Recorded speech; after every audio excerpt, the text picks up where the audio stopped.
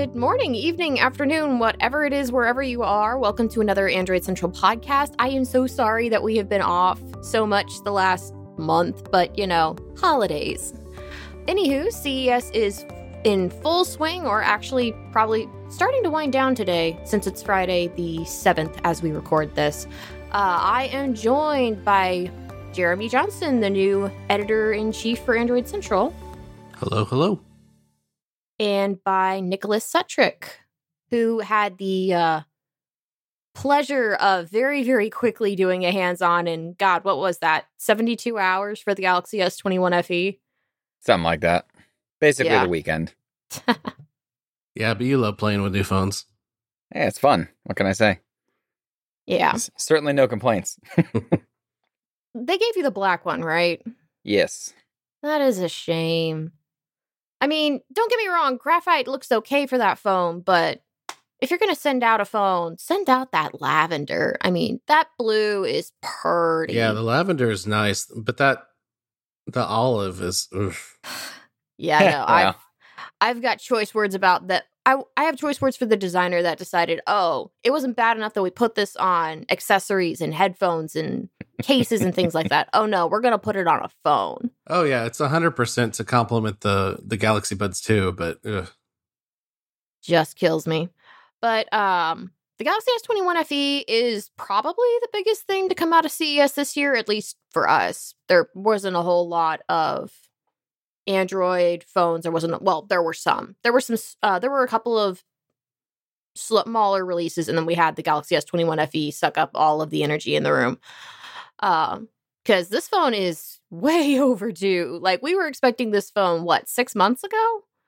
And the first rumor started in, I think, August, around the time the Fold and the Flip 3 were announced.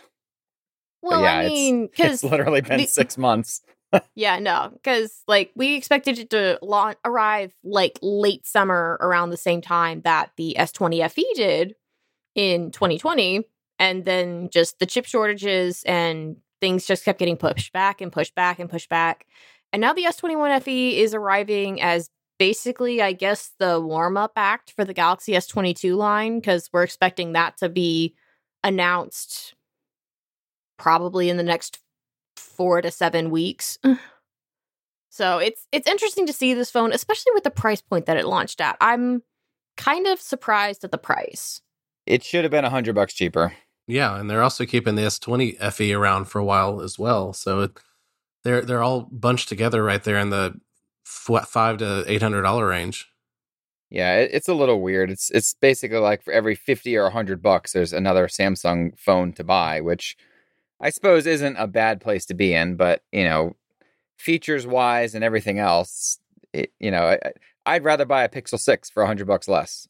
There's really nothing else to say about it. Like, it should have been $100 less. Totally. It's a nice phone. I've loved using it for the last, I guess it's been a week now. I really have no complaints, other than maybe the haptic motor should have been better. But, I mean, the camera is the exact same as the S21, which is funny since the telephoto camera technically is downgraded megapixel count, because the S21 is 64 megapixels and this one is 8.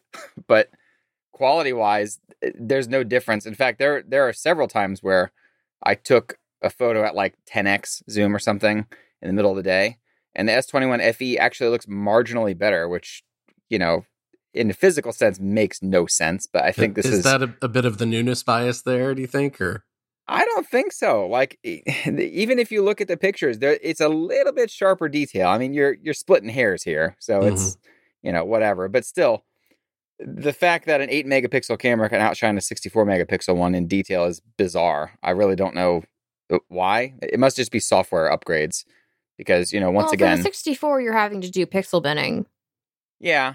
But, I would imagine in a telephoto camera, the 64 would take the cake because you have all those extra pixels to work with, especially during the day. I could see it, in lower lighting when the thing can't handle, those conditions without a ton of noise, and then it ends up scraping off the detail because of it.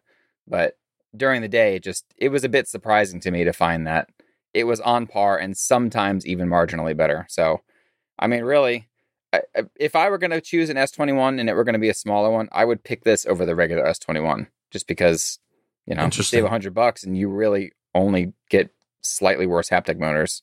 What about the size? I know that it's slightly larger than the S21. Yes.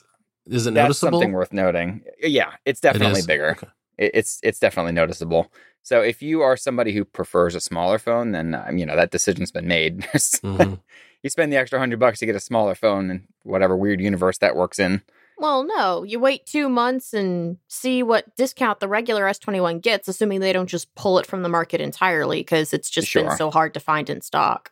I mean, plus, like I said in the video review for this that went live, I don't know, yesterday or the day before, carrier deals are going to make this much cheaper. I mean, right out of the gate, AT&T had it for like $540, I think, if you do a payment plan, which makes it like $15 a month or something like that. I'd have to go look it up again, but it's cheap. It's like $100 and something bucks off the already, decent price for the phone.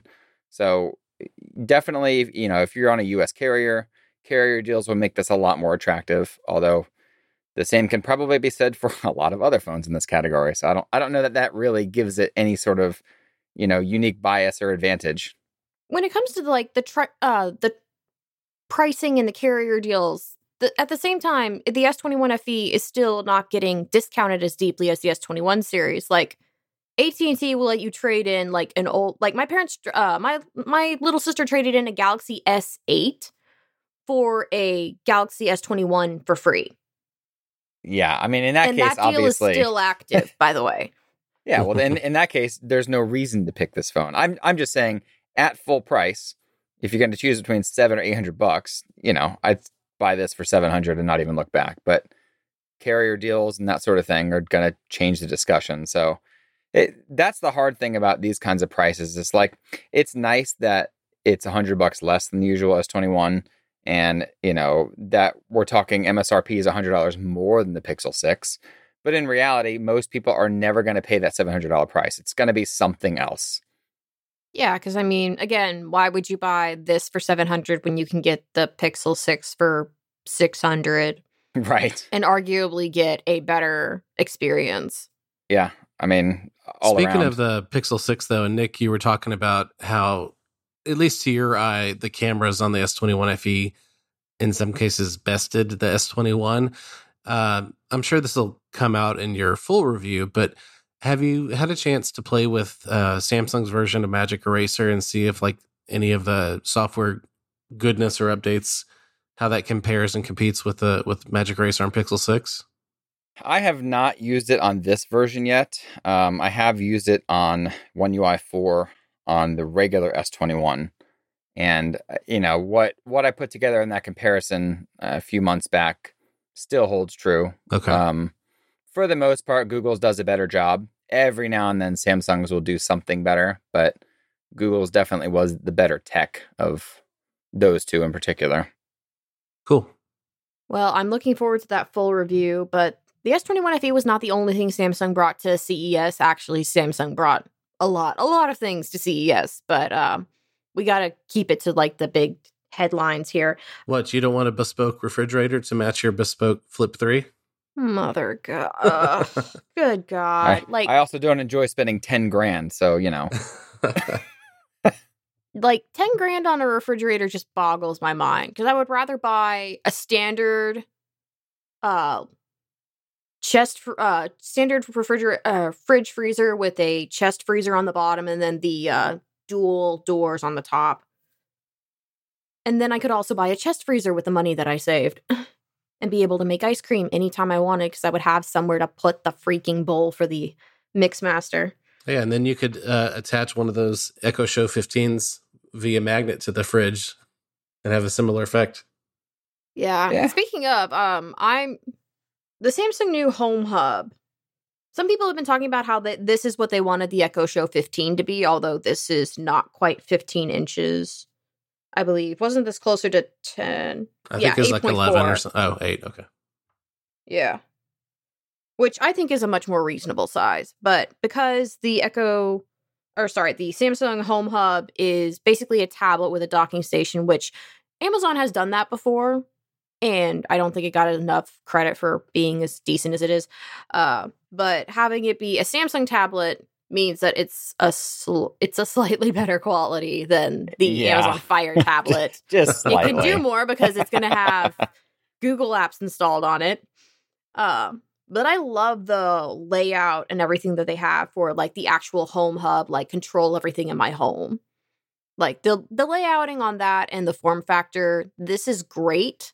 I need Google to steal this and do a Nest or Pixel version of this. Oh, a little too soon for Google stealing jokes. Ooh, ouch. Ouch. Ooh, that was nice. I like that.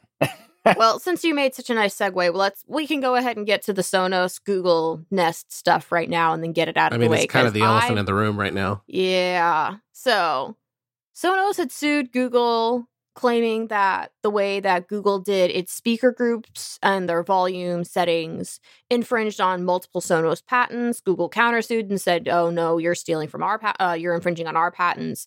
And Sonos won, which is slightly sad. I really had hoped that patent would be invalidated so that way we wouldn't have to deal with the fact that other companies can't do group audio well, because Sonos has copyrighted basically the way you make that work. As far as I understand the patents that were in question. But because Sonos won, Google is going to be banned from importing devices that infringe on Sonos patents until they can get a workaround, which it looks like they already have one basically in place.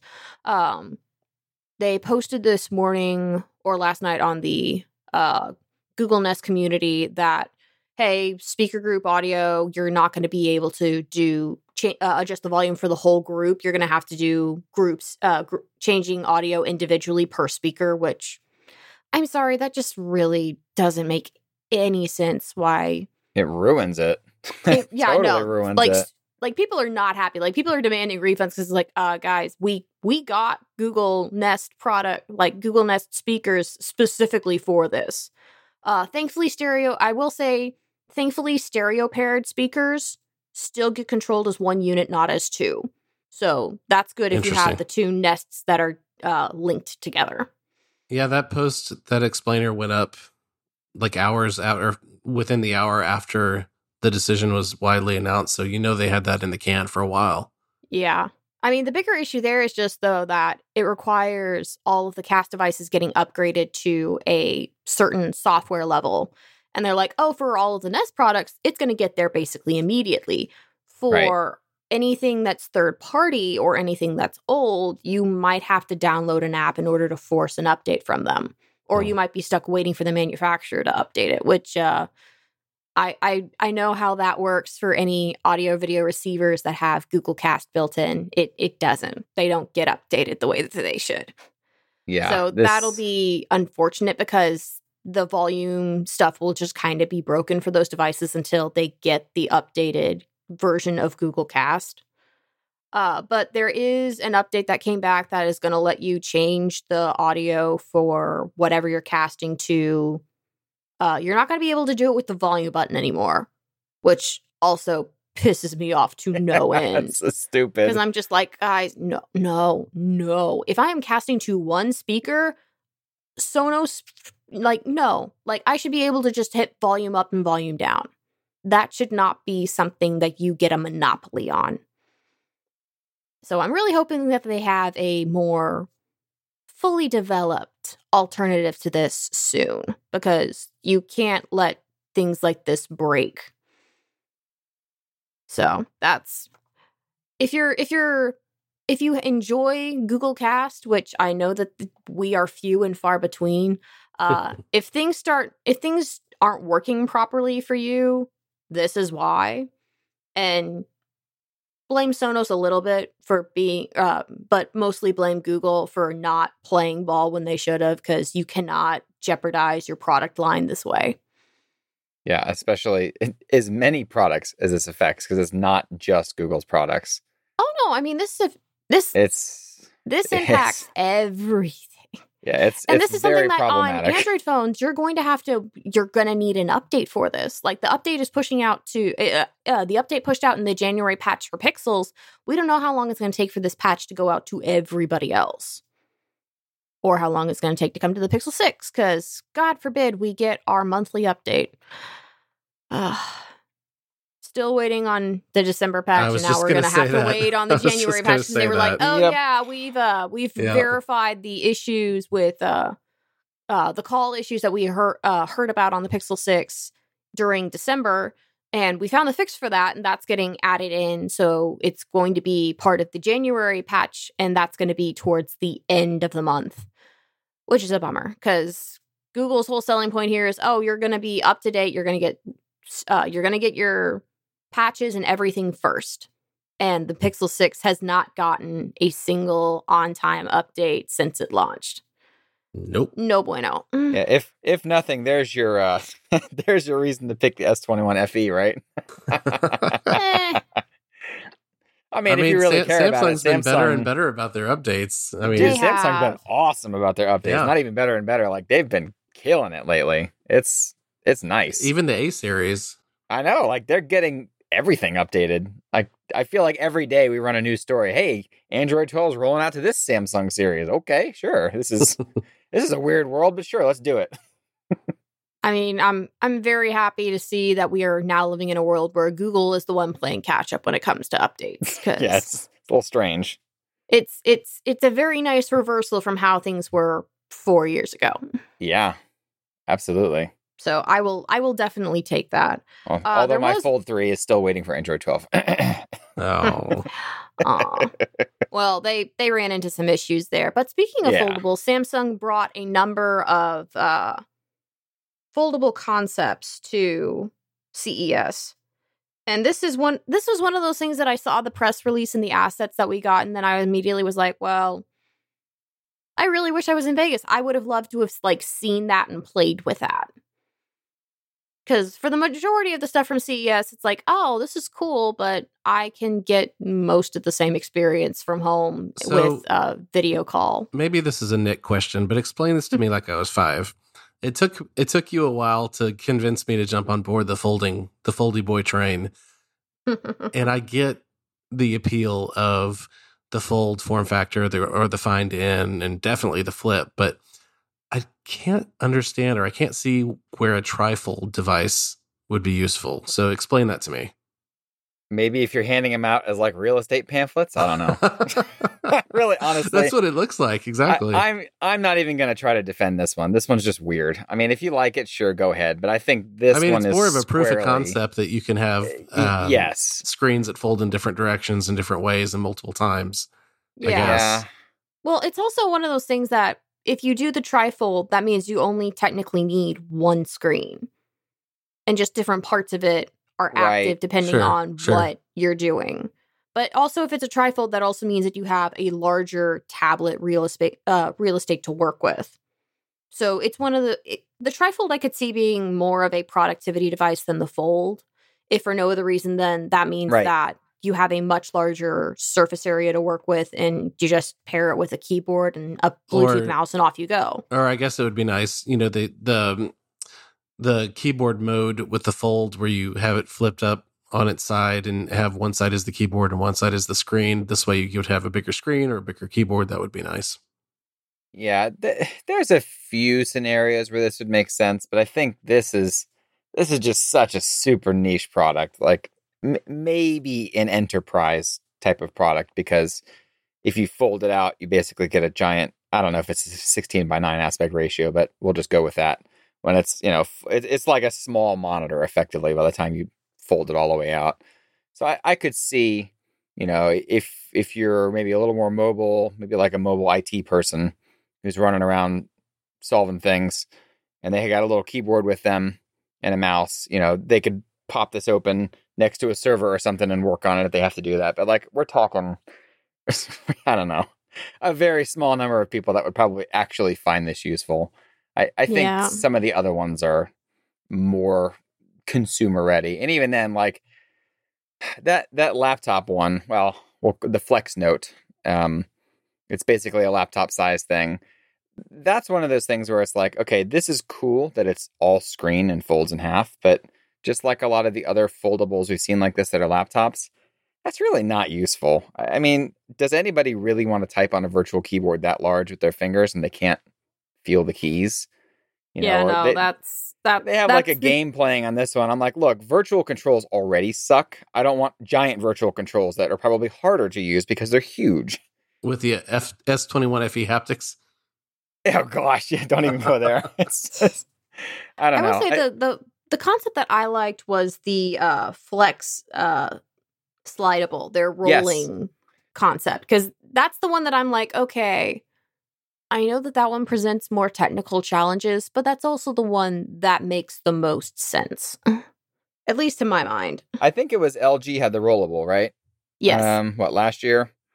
And to me, that was like the ultimate foldable, flexible, whatever form factor, because instead of having a hinge that you constantly have to open and close, I feel like that rollable just makes more sense from a usability standpoint. Like it's less intrusive. You don't have to kind of stop, open it up, or stop and close it. Like it's not quite as I'm again, that's back to the splitting hairs thing, right? Like, is this really a big deal? Probably not. But I feel like people will use this more than maybe folding open a larger device that looks like a laptop or a trifold or even the Fold 3 or Fold 4 when it comes out, right?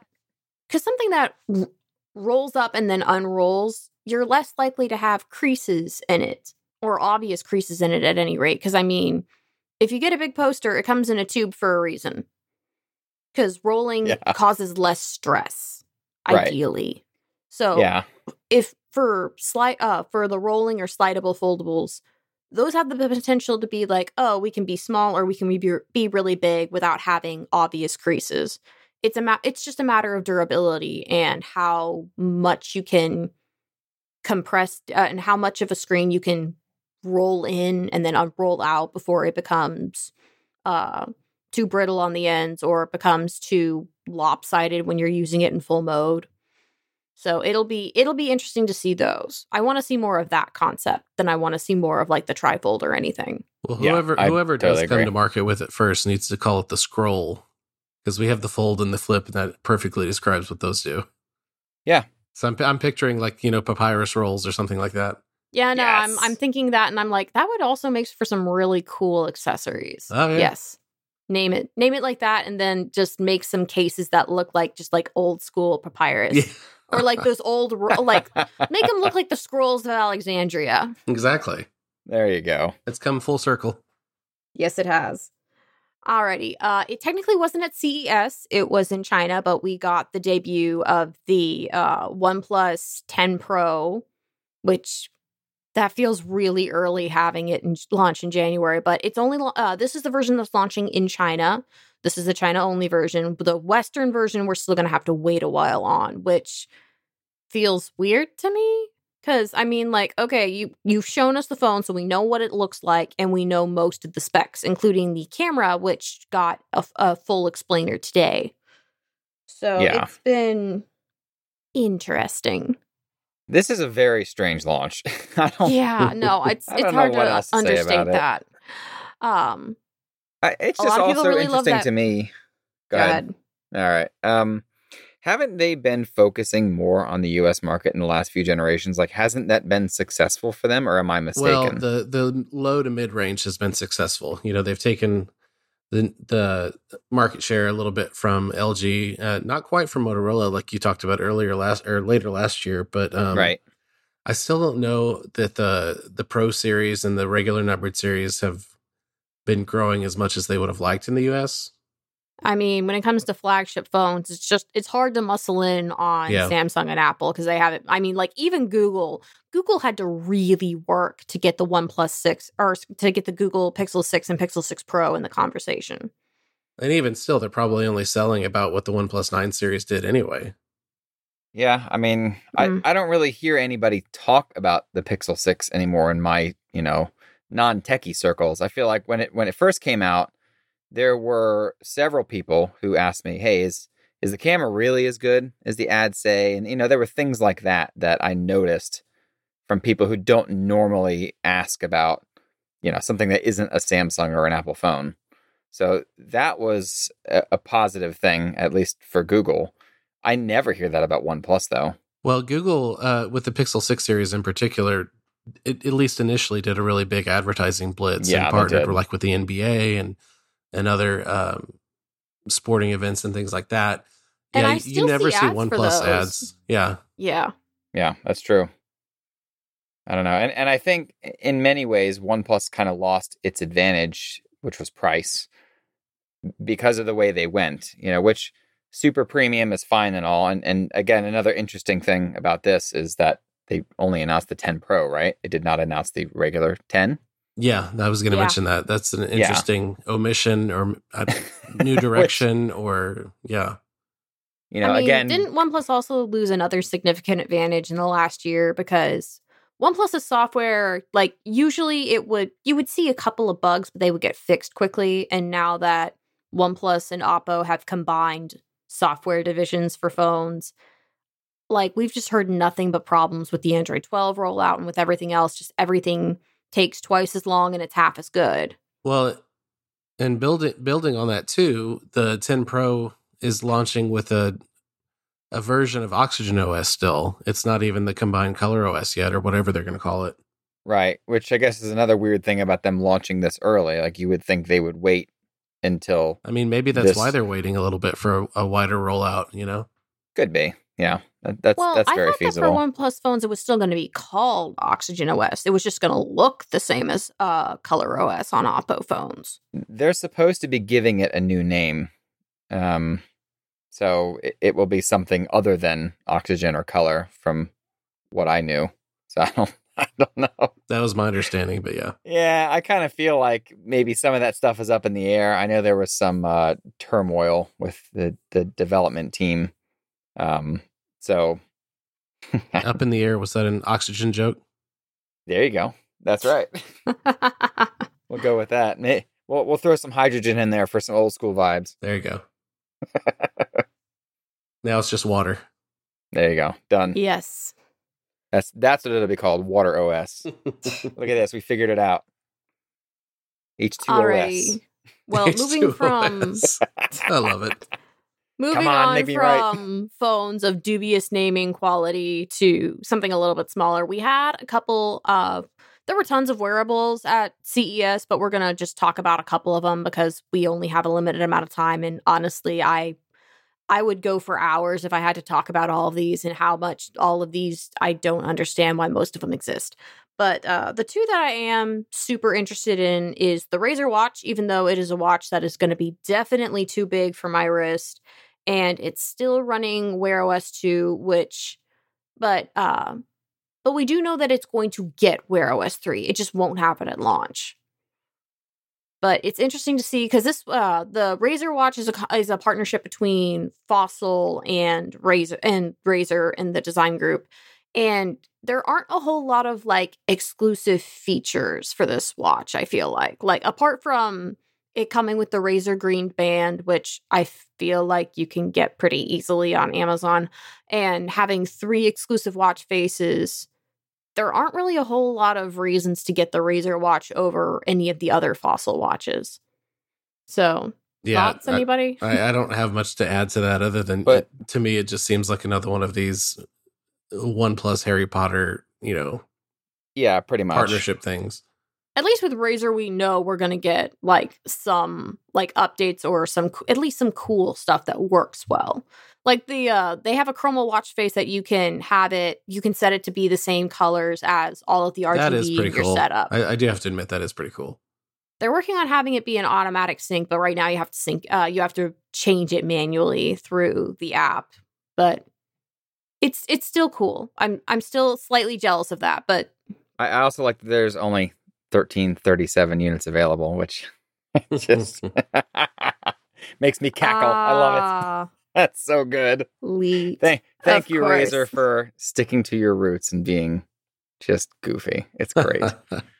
No, so at least on the surface, okay, I'm happy because this shows that Razer is trying smartwatches again, which, it's been a long time since I've tried a Razer smartwatch, but the last one I used at CES several years ago, I could have done without. So I would like some obnoxious chroma LED watch with ridiculousness and LEDs everywhere.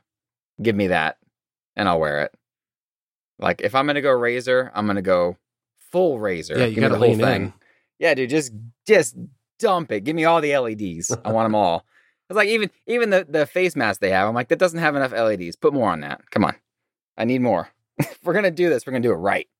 Yeah, but you need I'm to gonna buy save you one of some those, power in those tiny little batteries for the amp, because you need an amplifier in order to actually speak through the damn thing. we don't need that. We just need lights. Only if it has a Vader mode. Oh man. I mean, I'd be all for that, but I'm like already all in. This is great.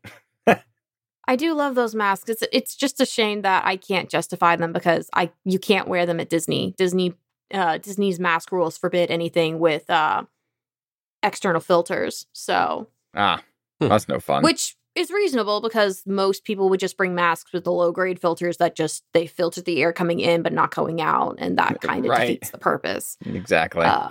Razer does it both ways, but at the same time, it's one of those things of like I get why the rule is there. It kind of blows though, because that's the mask that it's like, okay, that you could incorporate into some really cool costumes for Galaxy's Edge. Oh, just for like sure. walking up as like a Sith with all a red LGB, or one of the rebel pilots, and just having it flash the rebel colors around the edges. That would be phenomenal. I love it. Razer did announce a new version of the mask at CES, and I'm jealous, but also of the mindset of I don't know how many. This is their third version of that mask, and I don't know how many more they need to make. I'd want a version that has the voice masking that Princess Leia had in Return of the Jedi when she went to Jabba's palace. Yes, that would work. Excellent. Are we talking about the Skagen one as well? Yeah, just a little bit. The Skagen one is basically the same specs as the Fossil Gen 6 and the Razer Watch, because they are all built on the same Fossil Gen 6 platform. It's a slightly smaller size. Instead of it being a 44 millimeter housing, it's a 42 millimeter housing, and smaller bands, which yay. Still not small enough for you though, right? Yeah, no, I was going to say, I like the look. I like the direction you went. It's still not small enough. Like I'm dreaming of the days we can get back to when we had like the LG watch style, like the super thin, super small watches, because that's what it's going to take in order to get most women to want a smartwatch and not just a fitness tracker. Yeah, because it's like, I love my smartwatch, and my smartwatch is basically a lifeline, because the way that I am, if I am not constantly using my phone, if I put my phone down and actually work, I do not notice my phone vibrating or doing its little ding unless I'm listening to music. It's not just women though. I've got several friends I know who have Apple Watches that are men that prefer the smaller size too. Yeah, I mean, I'm sorry, but not everybody wants the Dick Tracy smartwatch. Like, I don't want to look like Ben 10 when I leave the house. I want a watch that actually looks like it fits on my wrist. So, yeah, agreed. Yeah, we need more women's smartwatches, and we need more women's smartwatches that are actually small. Not just smaller, actually small. But miniaturization takes time. It takes research and development, and that means a higher price, and most people are not willing to pay that, which is unfortunate. Mm-hmm. The other watch that we have is definitely a more feminine look. I kind of like this one, the Garmin VivoMove Sport, because this is a smartwatch that doesn't really look like a smartwatch on first glance. It just looks like a traditional watch. But then if you tap the screen, the watch, the two hands of the analog watch move away, and it becomes a touchscreen that you can use to see your notifications, change your music, monitor your workouts. So that one looks interesting. I would actually like to try that one because it's got the more subtle, refined look. Yeah, it's an iterative update on a series that they've had going for a couple of years now, and hybrid smartwatches are a niche category within a niche category. But, you know, as we'll get to at the end of the podcast and what's making me happy, smartwatches in general aren't. And this is the kind of thing that I think somebody like me would actually like to wear. Yeah, and I mean, I love the color choices here. Like, the brown actually looks, I guess I should call it bronze, but the bronze actually looks pretty good. The mint green looks amazing. Yeah, that one looks nice. The white looks like it would probably be a little hard to read. Because, I mean, that like, soft off-white, like, very, very light rose gold for the background, and then you have white text. Mm-hmm. I feel like that's getting set up for, like, okay, is this a vision test every time I try to go and look at something? But if they had this in blue, I would be pre-ordering it. Yeah, I'd get that mint green, but swap the bands out for black. That'd be a nice look. Yes, it would. But it'll be an interesting one. I mean, it's still a matter of Garmin watches are great for fitness, but you don't get nearly as many apps and you don't get as much interoperability because it's Garmin's OS and not something like Wear where you have a good variety of apps. But it does plug into Google Fit, which is nice. Yes, that is very nice. That's part of the reason that I'd be like, okay, I would wear that on days that I don't really need the full smartwatch experience. Because it'll still tie into Google Fit and still I can just keep my tracking on one platform. Because that's the biggest problem with if you want to try anything else. Like most fitness, you either have to stick to a brand or you have to stick to an ecosystem. Mm-hmm. And for fitness and wearables, there's just too many ecosystems that don't talk to each other. And then who knows what'll happen, with Fitbit and Google Fit moving forward. We've talked about that ad nauseum, but yeah. At the very least, this is going to be a very interesting year for smartwatches because of all the Wear OS 3 stuff. Yes. Looking I cannot forward to wait for a Wear OS 3 watch to arrive with Google Assistant because God forbid that Samsung actually bring Google Assistant to its watch in a reasonable time frame. Well, speaking of Google Assistant and Garmin, the Venue 2 Plus, again, is an iterative update on a watch they released last year. But one of the new updates to it is that you can choose various virtual assistants. You can choose Alexa or Google Assistant or even Siri. And that is something that is going to be useful for the Razer watch and the Skagen. Right. Because those are going to have the option for Amazon. I was going to say, I forgot to Alexa. mention that. Yeah. So I have the Skagen. I got it last week, I think. And it's funny because if you swipe over to your tiles, there's an Alexa tile. And if you click on it, it just says, coming soon. Which I thought was cute. Like, all right, well, something to look forward to on here. I guess I don't use Alexa, but, Alexa's busy going to the moon right now, so. Yes. That's right. That's why it's coming soon, right? You got to wait till she gets back. Alrighty. Well, there is one more watch thing that I want to talk about, and that was from Google's little tidal wave of new features that are going to be coming at some point during the year. But you're going to be able to actually unlock your phone from your watch, which is cool. Like, not just keep your phone unlocked, but actually, like, put in your password or your PIN or your pattern and unlock your phone from your watch. So that looks cool to me. And I understand a lot of people probably don't understand why that would be useful. But say you're on like a road trip or something, and you somehow don't use smart lock to have the stereo keep your phone unlocked. Being able to unlock your phone in order to get the full Google Assistant commands, because there are things that don't work if the phone isn't unlocked. So being able to do that very quickly, like just swipe on your wrist real quick while you still like hold the steering wheel and look out at the road. It's a very small thing, but something that'll also be very helpful. Especially because this means that your watch can unlock your phone, which can then unlock your Chromebook, which is something I use every day. God bless it. You're also going to be able to pair your watch to have the watch direct. It also looks like you're going to be able to pair your watch to your Chromebook to have your watch unlock your Chromebook through Smart Lock. And I'm not entirely sure how I feel about that, if for no other reason than, as it stands, Wear OS watches can only basically pair to one device. Like if you want to pair to anything else if you want to pair to another phone for basically anything other than maybe getting the time, like you have to reset the watch and set it up with the new phone. So I'm very interested to see the actual implementation that goes on there, Or maybe they're actually going to improve Wear OS to where you don't have to factory reset it every time you change phones, because that would be so amazing, wouldn't it? Yes. Yes, please. Jeez. Like, I don't know why that's still a thing. Why does it need to factory reset? What is the deal? Well, Like, how many years has it been?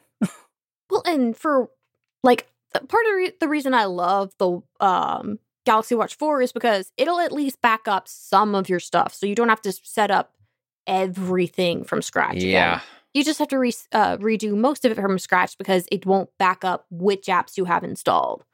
Which that should absolutely be. That's pretty thing. silly. But yeah, my least favorite thing about Wear OS every time I use it is the setup. Like, I just think if I were in the shoes of a normal user and I'm setting this thing up for the first time, the number of checkboxes you have to tap and things you have to agree to and stuff you have to click and other things that you're going to miss because you never open it and don't realize it should be running in the background is obscene. Like, it's just, I really hope that they make some of that stuff more automated in Wear OS 3 because it's awful in 2.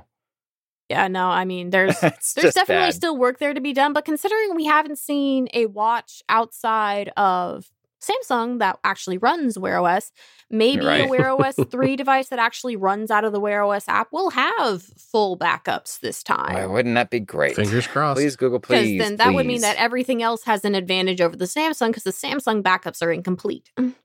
It would also encourage people to buy more watches. Just saying, Google. Yes. Going to be a good year for wearables. It's looking like it's going to be a good year for Chromebooks too, even though we didn't really see them at CES. We basically had three Chromebooks that people are actually going to want to look at, and then we had another couple that are like more mid-range budget minded. But we got a new Asus Chromebook Flip CX5, which I can't understand why they put out another Chromebook with the same name less than 8 months after they launched the last CX5. It just blows my mind because it's not even like the same form factor or the same shape.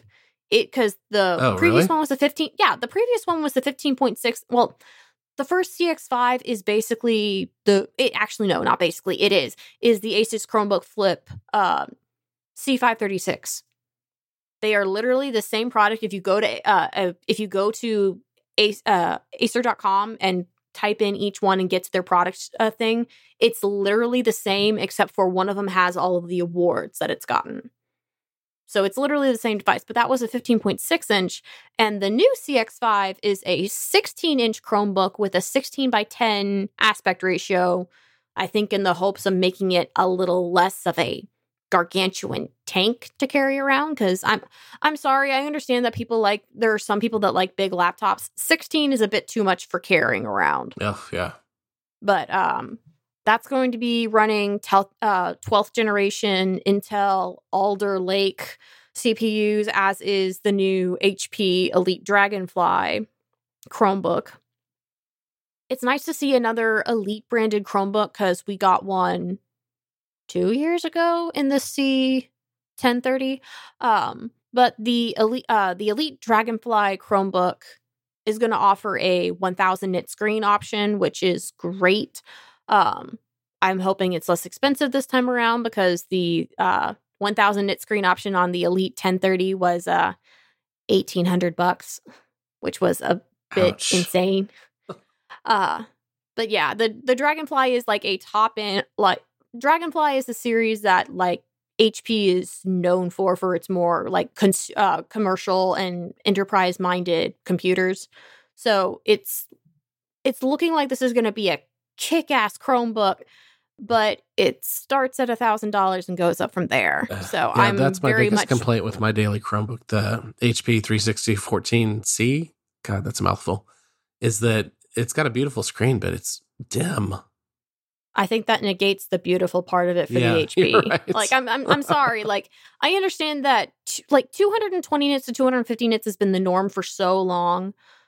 We've started chipping away at that.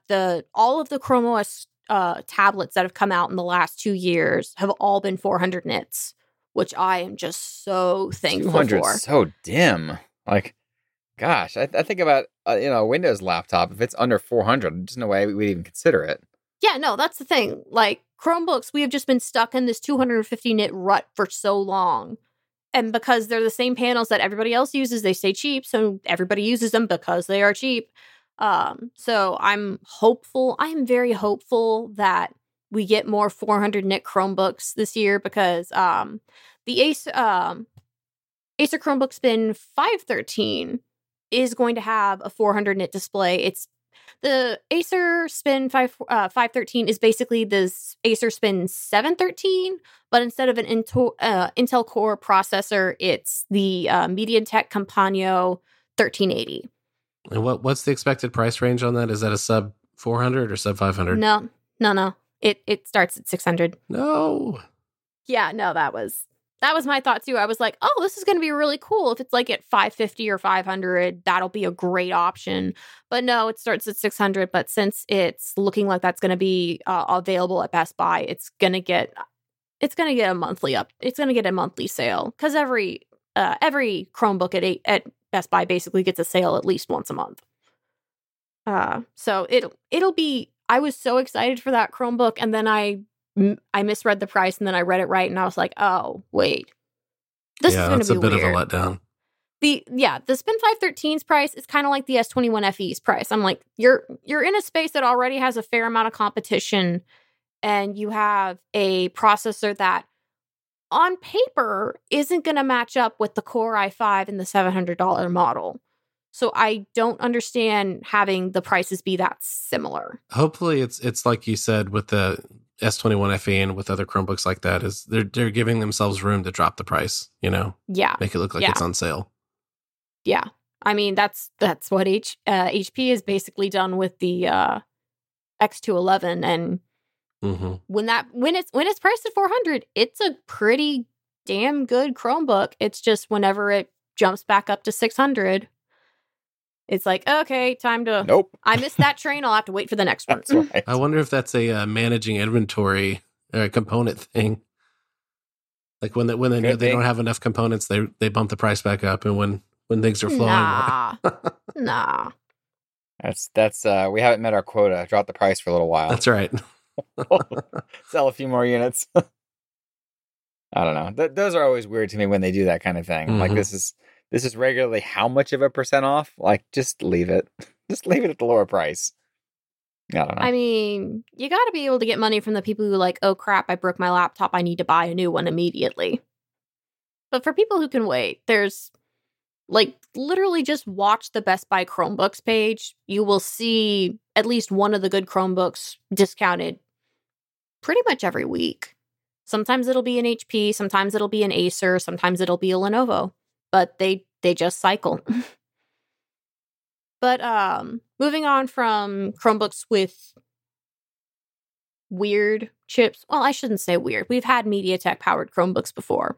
This one will be a new class of MediaTek chipset for us to use. And so it should be more powerful. It should hopefully hold its own. I'm very much looking forward to reviewing that Chromebook. But getting away from MediaTek back to Qualcomm. Qualcomm is going to be working with Microsoft on chips for metaverse devices, which it hurts my soul saying that just a little bit. It just dies a little time every time I have to talk about the metaverse. But it's good to see that Qualcomm is trying to get on this early with Windows. Although I do have to say, given Snapdragon's Qualcomm's record with wearables, I'm still not super hopeful. But with Microsoft involved, hopefully things will get done properly and fairly quickly. Yeah, this one kind of feels like an announcement of an announcement type of thing because there really wasn't much here. It's basically Qualcomm and Microsoft are developing a new chipset for AR glasses. So HoloLens 3 or, thereabouts. And then their respective development platforms are going to be better integrated so that they can work together. And that was pretty much the announcement. So it's not a lot, but it does show that, they are continuing to work with more and more companies like the XR2 that powers the Oculus Quest 2, Meta Quest 2, whatever we're calling it these days. That was sort of a joint venture between Qualcomm and Facebook. I don't know necessarily that it's quite to the same degree as this announcement was, but I think it does show that Qualcomm can make chipsets that are good and powerful enough to be in this space. Although it will be interesting to see if they can make power efficient ones that are also powerful, because like you said, in the wearables space, at least, smartwatches, wearables, they've not exactly been great. Although I almost wonder if that's because they didn't take it seriously, because that's certainly what it felt like for a very long time. Yes. Like, this is not worth our time, so we're just going to give you the leftovers, and that should be good enough, that is always what it felt like to me until maybe recently. Yeah, no, it's been interesting to look at the wearables for that. But you mentioned the Oculus, and we're going to hold right there because we need to go to a commercial break real quick. We're going to come back and we're going to talk about the Oculus and the PSVR 2 and all of the VR announcements, because I'm going to need you to walk me through some of these. So we'll be right back.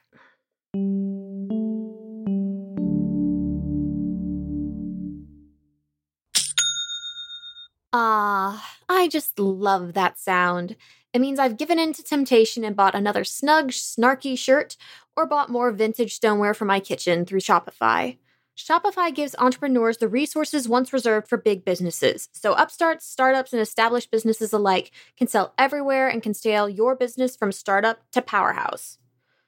I love how Shopify has the tools and resources that make it easy for any business to succeed, from down the street to around the globe. It means that when I come across a site that I maybe haven't heard of before, because it's powered by Shopify, I already have a login and my info is already saved. Even better, Shopify stores can enable Google Pay on their site, turning your retail therapy into one-click happiness and enabling me to go on a spree at Sockology for new knee-high socks. After all, winter is coming. Shopify powers over 1.7 million businesses, from first sale to full scale, allowing you to reach customers across social networks with an ever-growing suite of integrations and apps. More than a store, Shopify grows with you, giving insights and detailed reporting of conversion rates, profit margins, and more. This is Possibility powered by Shopify. Go to shopify.com/ACP, all lowercase, for a free 14-day trial and get full access to Shopify's entire suite of features. Grow your business with Shopify today. Go to shopify.com/ACP right now. Shopify.com/ACP.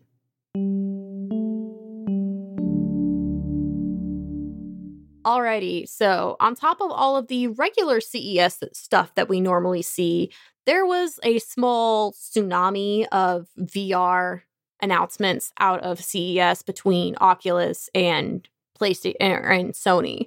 So let's start with the Oculus side of things, because it wasn't technically announced, but we got leaks for the release dates for the for the Oculus Quest Pro and the Meta Quest 3.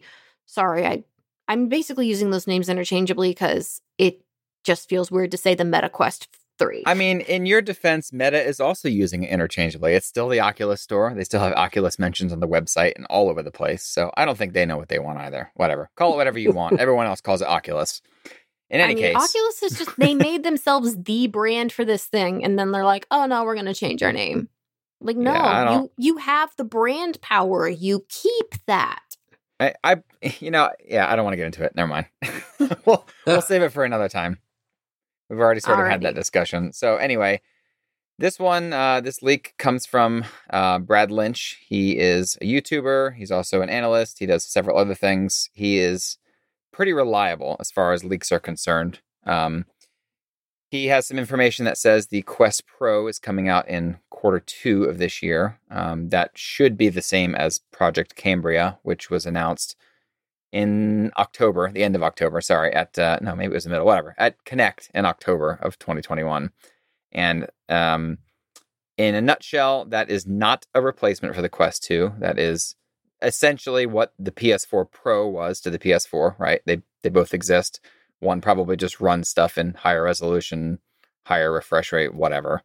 It also has some interesting, unique hardware features, not least of which is the mini LED screen, which hopefully will be a black level improvement to the current Quest 2 LCD screen, because the black levels aren't the best on that screen. We'll just say that. That was pretty cool. And then information about the Quest 3.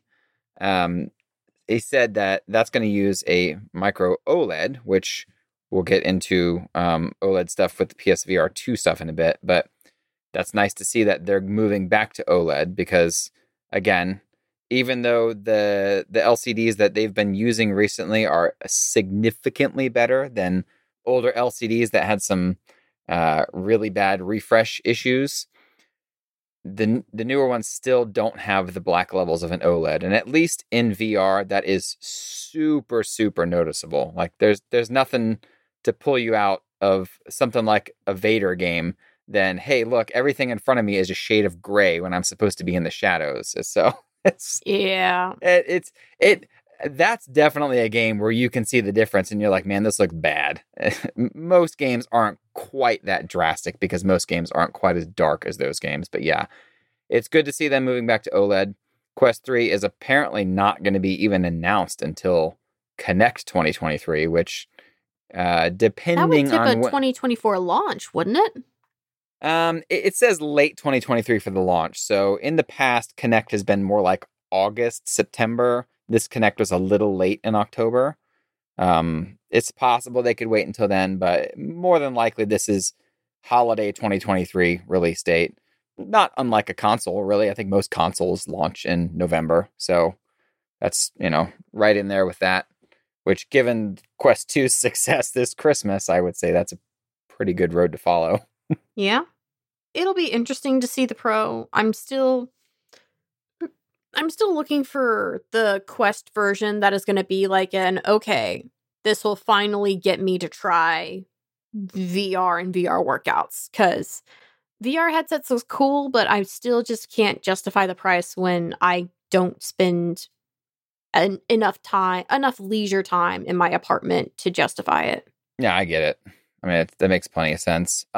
Before I move on from Quest stuff, though, two little tidbits that I thought were interesting. So in this report, he was saying that the Quest 3 won't utilize Snapdragon XR3.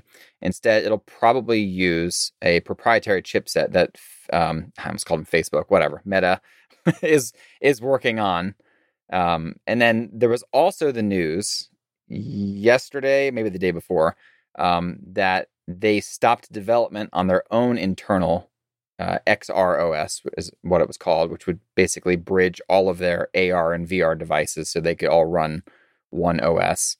So I thought it was interesting that they're probably still, they're working on that proprietary chipset to get away from Qualcomm, but they're likely not working on the OS that they were working on to get away from Android. So I don't know what's going to go on there, but I thought that was a fascinating little tidbit that came through this week. Yeah, I mean, it'll be interesting because anything that provides more competition in that space, because yeah, Snapdragon can do good work in this space, but they also need a little prodding in order to keep things fresh. Because if there's no real competition, they don't have as much reason to push the envelope. Right. And it said that this SoC is going to focus on a GPU that's better designed for VR loads, which that kind of makes me think of what Google did with Tensor, in that, instead of focusing on maybe general purpose computing and improving that, they focus specifically on AI compute. And in a lot of ways, a lot of the specialty VR stuff and a lot of the specialty gaming stuff on like the NVIDIA side, that all uses AI to do stuff better than, physically just pushing through it would do.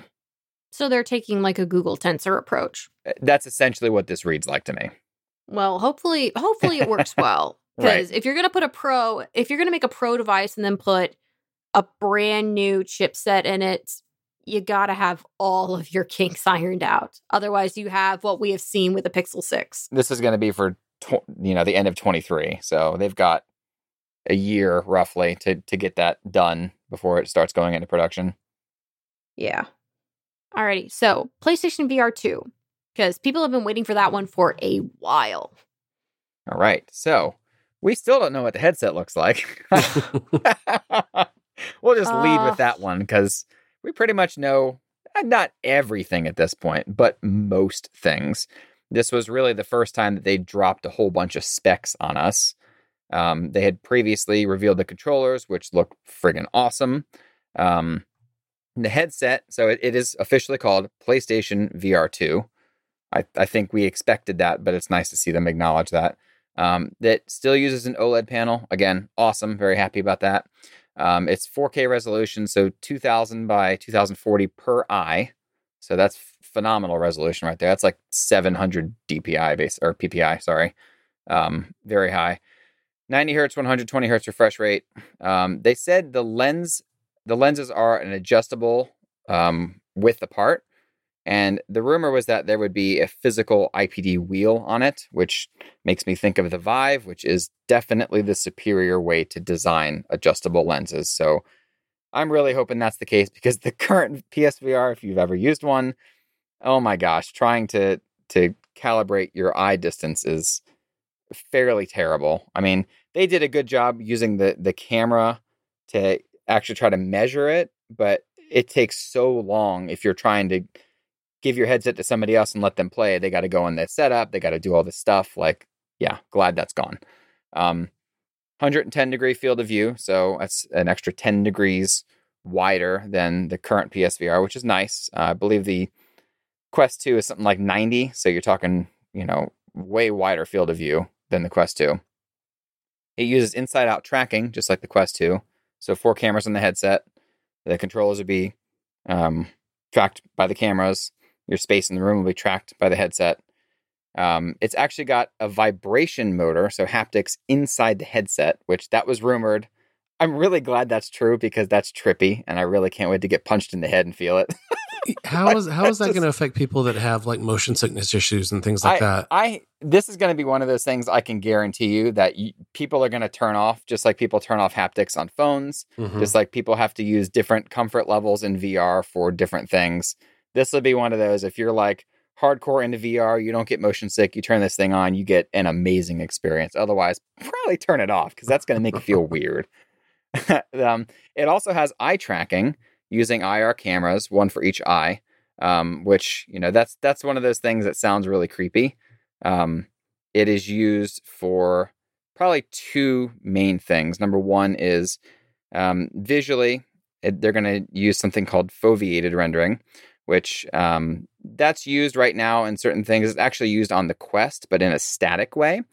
And basically this means that the center of your vision is the highest resolution. So that full, we'll just call it 4K for the sake of the conversation, resolution. And then as you get out into your periphery, it lowers the resolution significantly. So like your peripheral vision will be like, a 320p image, something really, really low res, because it's your peripheral vision. You don't need that to be high res.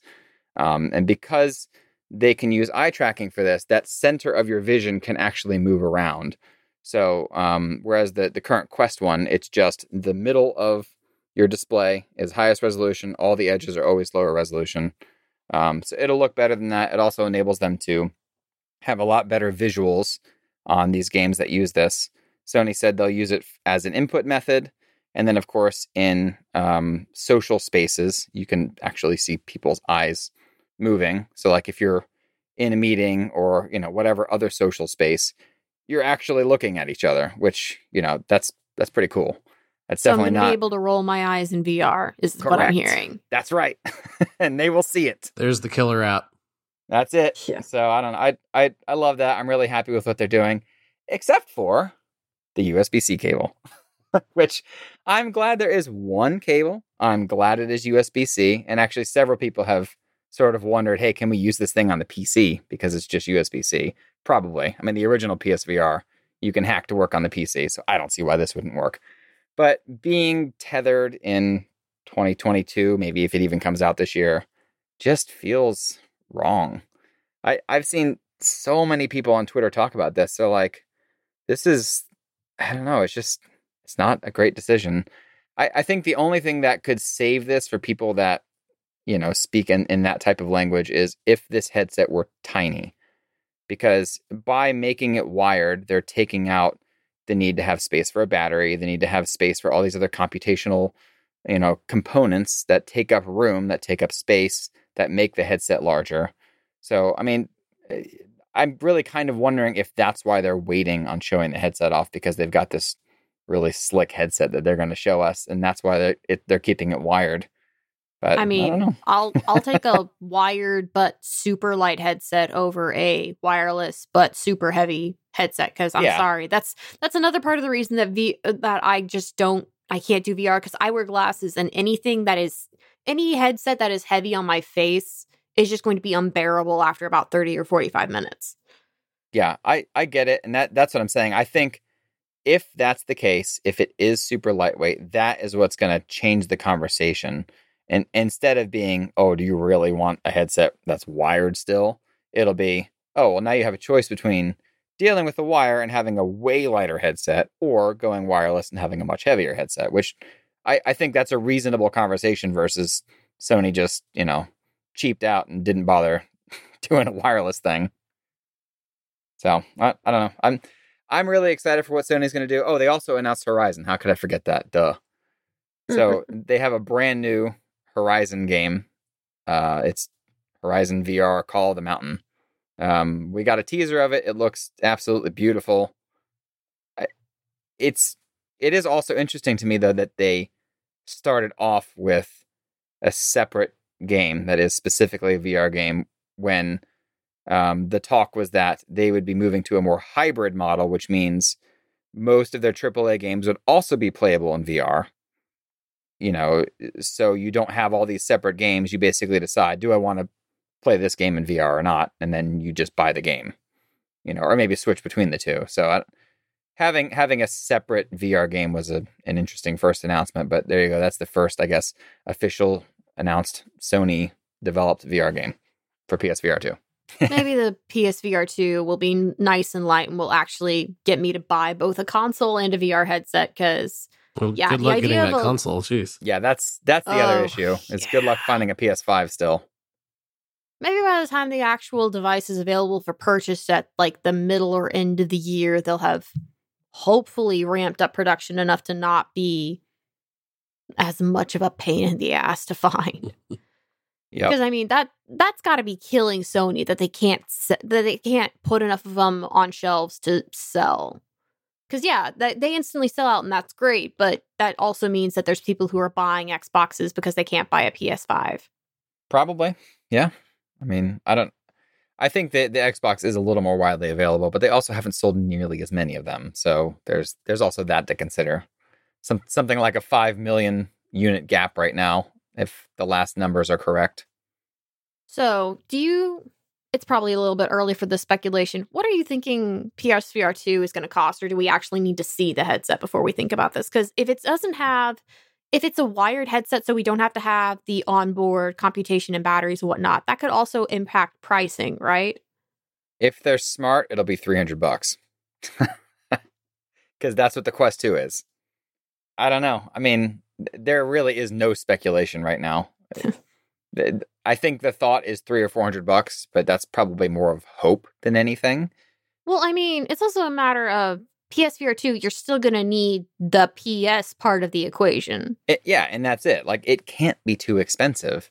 And, in this one, so more than likely it will ship with the headset and the two PSVR 2 Sense controllers, which it's, again, wonderful to see them shipping this. Well, okay, I'm assuming they're most likely shipping this with those controllers. I hope to God they do, because, one of the reasons the original PSVR was so held back is because it didn't ship with controllers. You bought the headset and you used the DualShock 4. And then later on you could buy the Move controllers or the Aim controller or whatever. But that ended up meaning that a developer who makes a game for the PSVR now has to support at least a traditional controller, which, in VR is very limiting. And, now if they ship these with the touch controllers, which I don't see any reason why they wouldn't, that puts it on par with a Quest 2 in terms of, being able to move around, being able to interact with stuff. These controllers have, touch points on them for each of your fingers. So grabbing things in VR will be better. The triggers are just like the DualSense controllers. So, if it's got tense, it can push back on your fingers, right? I don't know. there's a lot of interesting things they're doing with their controllers that will translate very, very well to VR. And that's super exciting for me, especially if everything comes in one package. But it should just be the headset and the 2 controllers. So I don't see why they couldn't make it $300. Unless, I mean, whatever. I don't know. It's Sony, and Sony can get greedy. Yeah, well, the last time they tried that, it didn't do so well for them. So let's hope they learn the lesson. This is true. Alrighty. Well, we're going to break one more time unless there's any more VR stuff you wanted to get through real quick. Oh, don't more new don't give games? Nick that window. Yes, that's right. Nah, go ahead. Get out of here. Alrighty, cool. We're gonna hop to break one more time, and then we're gonna come back with what's making us happy.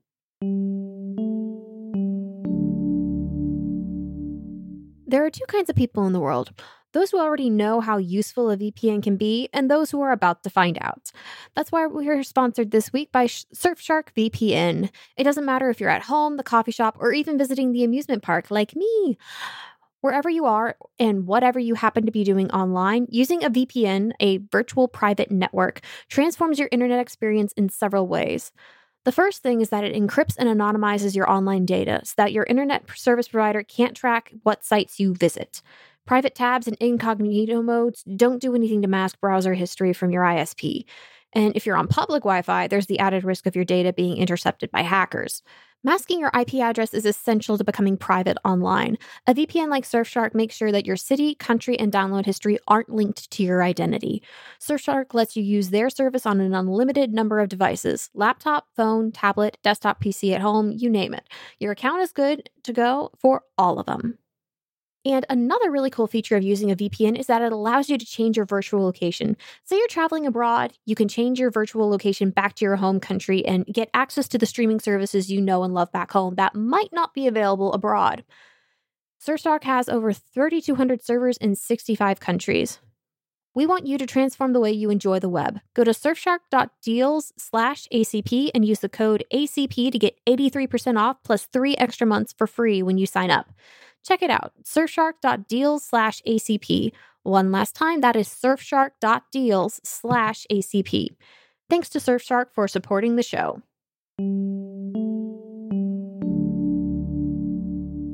Alrighty, so new year, new happy things. Jeremy, Nick, do y'all have anything y'all want to share that is making you happy this year? For sure. Bonus points if it isn't CES related. It's not CES related. So, we got into Demon Slayer last year. I don't remember when, at some point.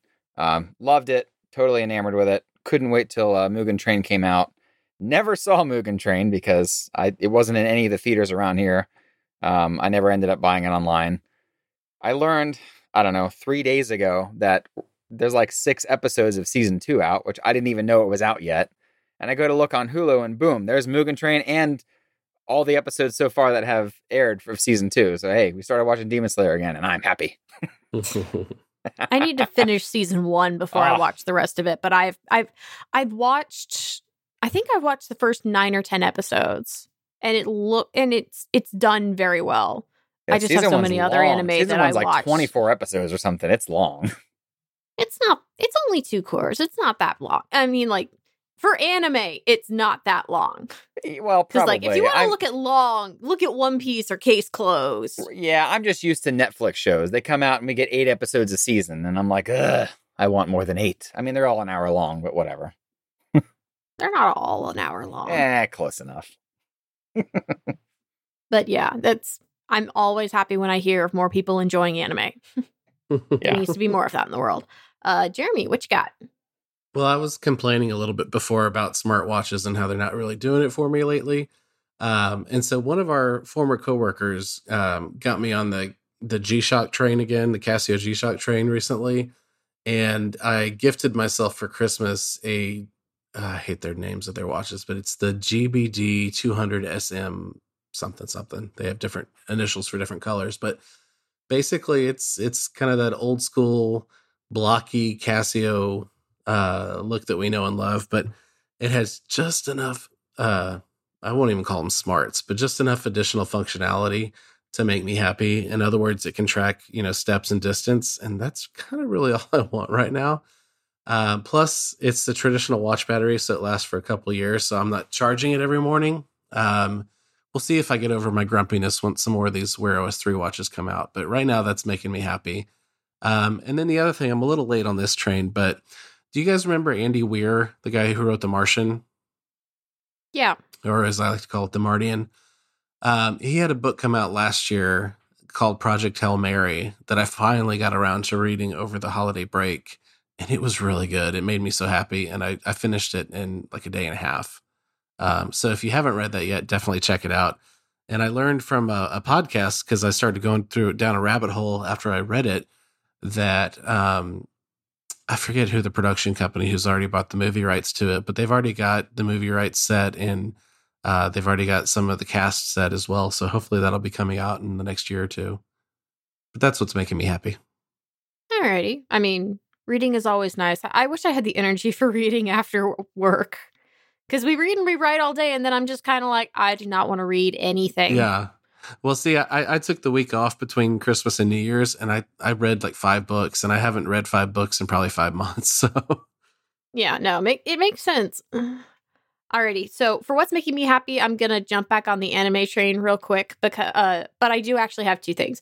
But the first one is that a breathtaking anime film came out last year called Belle, and it's coming to the United States next week. Oh, yes. Yes, no, like this is a beautifully done film because it's done by a filmmaker who did Summer Wars, the Boy and the Beast. It looks visually stunning, and then the storyline is a little bit of Beauty and the Beast, but it's mostly about like finding yourself, and it's about self-discovery in a virtual world. And it just looks so amazing. And music is such an integral part of the plotline and of the movie itself. And they gave us they've given us like snippets of what the English soundtrack is going to sound like. And I've been listening to that on loop because it's addictive. But we get the soundtrack for that next week too. So it's going to be so amazing to hear the songs done in English, because the translation and the renditions that they've done for English have been amazing. So that's the first thing that's making me happy. The other thing that's making me happy is just being back home. I went back to Texas for Christmas and New Year's, and as much as I love Texas and I love the people there, oh my God, it was cedar season, and I am so happy I escaped. But at least we got to have our biannual pizza. Yes. It was nice to actually see a coworker in person. That was the other thing I was really looking forward to at CES, is actually being able to see coworkers and people who used to be coworkers in person. Yep. Well, maybe next year. Maybe next year. Or I can convince more of y'all to come to Disney and see me. That means I'd have to go to Orlando. Oh. Y'all both shudder. It's going to be like 75 degrees here today. That's not too bad. Yeah. Actually, wait, maybe not. I don't know when our cold front is coming in, but it was like it was basically 75 degrees yesterday. It was perfect weather when I went out yesterday evening. Approval. So, yeah. I know that I'm going to be lamenting everything about the weather in 4 months, but for right now, it's beautiful. Enjoy it while you can. Exactly. Yes, I'm going to enjoy it while I can and enjoy lower crowds when I can. Although that's not happening this weekend, because this weekend is marathon. This weekend is the marathon. So are they making the marathon runners wear masks too, or? No, not while you're on the course, I don't think. Because I mean, it's one of those things. If it's hard enough to actually get enough oxygen, you would die. You would die trying to run a marathon in a mask. For sure. But for 5K and 10, like I've walked 5K around the park with a mask on, did it in like an hour. Wasn't really terribly difficult. Power walking is kind of a thing for me when I'm at the parks. But yeah, no, you don't have to wear a mask while you're running the race, because that would be an undue burden and that would prevent people from being able to finish. That wouldn't be the only thing preventing me from finishing, but yeah. Oh, you could come run a 5K or a 10K Yeah, I could with do that. me. The problem is you have to wake up at like 3 a.m. because they do these all before the parks open. Oh man. Yeah. So that's, I'm very happy that it's race weekend, and I'm happy that they're doing physical race events again, because they didn't do that last year at all. Well, they didn't do that last year until the Food and Wine half marathon in like October or November.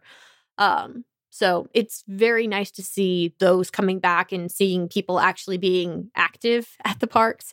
It also just also means that all the people who ran a half marathon or a marathon are going to the parks this weekend after they finish their race and, recover from their exhaustion. So it'll be busy, but ideally it should be people who are vaccinated and super healthy and know how to socially distance. So I get to go back to the parks this weekend, and that makes me happy. Alrighty, so that is all of us. We will be back next week. I swear we're going to get better about not skipping weeks this year, if I can help it. So we will see you then, I guess.